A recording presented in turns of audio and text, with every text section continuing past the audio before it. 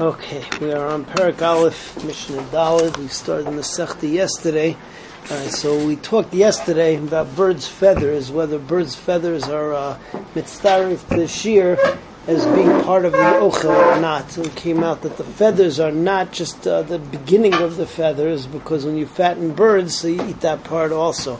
All right, now we get into a similar case with behema. There are certain parts of behema which are considered to be eichlin because you'll eat it with the behema, or sometimes it will be spices, but it's not part of the nevelas behema.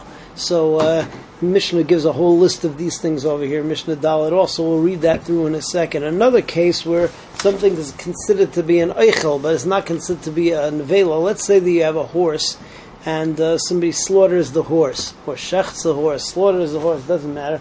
Kol zman that it's mefarcheses, that it's still convulsing, and you didn't chop off its head, so it's not considered to be dead yet because, jumping around. So it does have a din of eichlin. If people will eat it at that point. However, it's not considered to be nevela until you either chop off its head or unless it stops convulsing. So that's Mishnah Daled.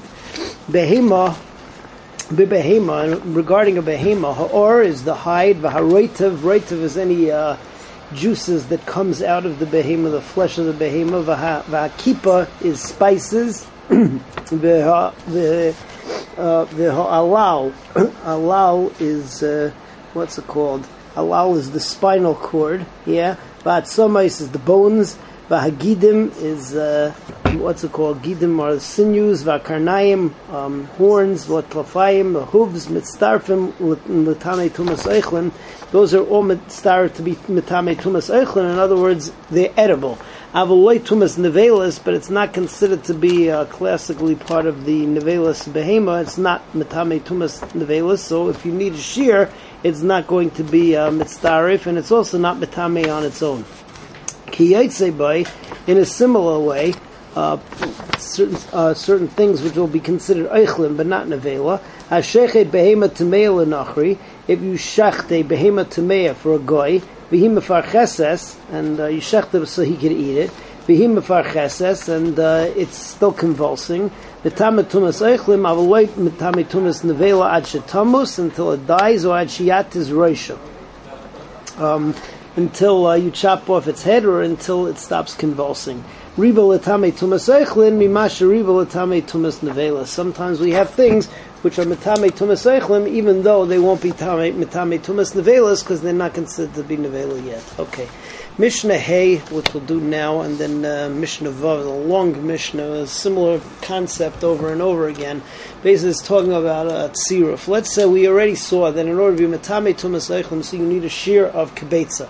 Let's say that you have something which is which is a rishon latuma, yeah, and you have a half a beitza of that, and then you have a half a beitza of sheni latuma. So you need to be mitzaref of both of them. The halacha is that if it's a half and a half, so we're always going to consider the thing to be a sheni latuma because it can't go up, yeah.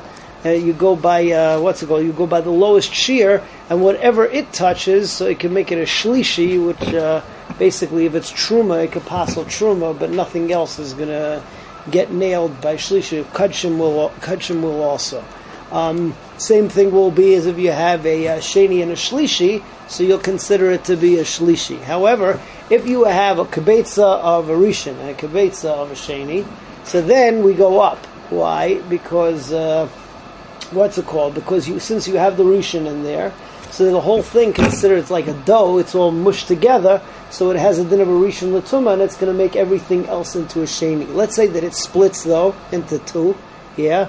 So then each one will have the din of a sheni, each half, because you don't know what's what. So then you have to go down. Let's say that each one of them touches truma, yeah, separately. So in order for the truma to become puzzle, it needs to be touched by a kibetza of each thing. So if it touches it separately, so then it will then it will be mitame the truma. So let's see Mishnah Hey inside. Ha'echel shenitma ba'avatuma. Let's say that you have an oichel that touches the ava tumah, that makes it a rishon. Vishenitma v'vlada tumah, and then you have something else that touches a vlada tumah, which is a sheni. Okay, that touches the vlada tumah is a rishon, so nitma v'vlada tumah is a sheni. So mitzdarfim zeh l'tamei kikal sheb'shnehem.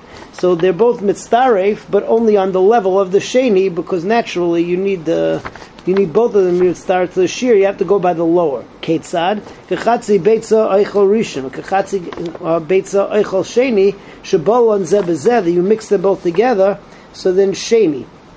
Kechatzi shebolon zeh bezeh sheni. Kechatzi beya oichel sheni, v'kechatzi beya oichel shlishi. Similarly, if you have a case of a half a beya, which is a sheni, and a half a beya, which is a shlishi, shabolon zebezeh, so then shlishi, and we make it into a shlishi. But if it's kibetza eichel rishon, kibetza eichel sheni, if you have a kibetza of a rishon and a kibetza of a sheni, shabolon zebezeh, rishon, so then we consider it to be a rishon. Cholkon zebezeh.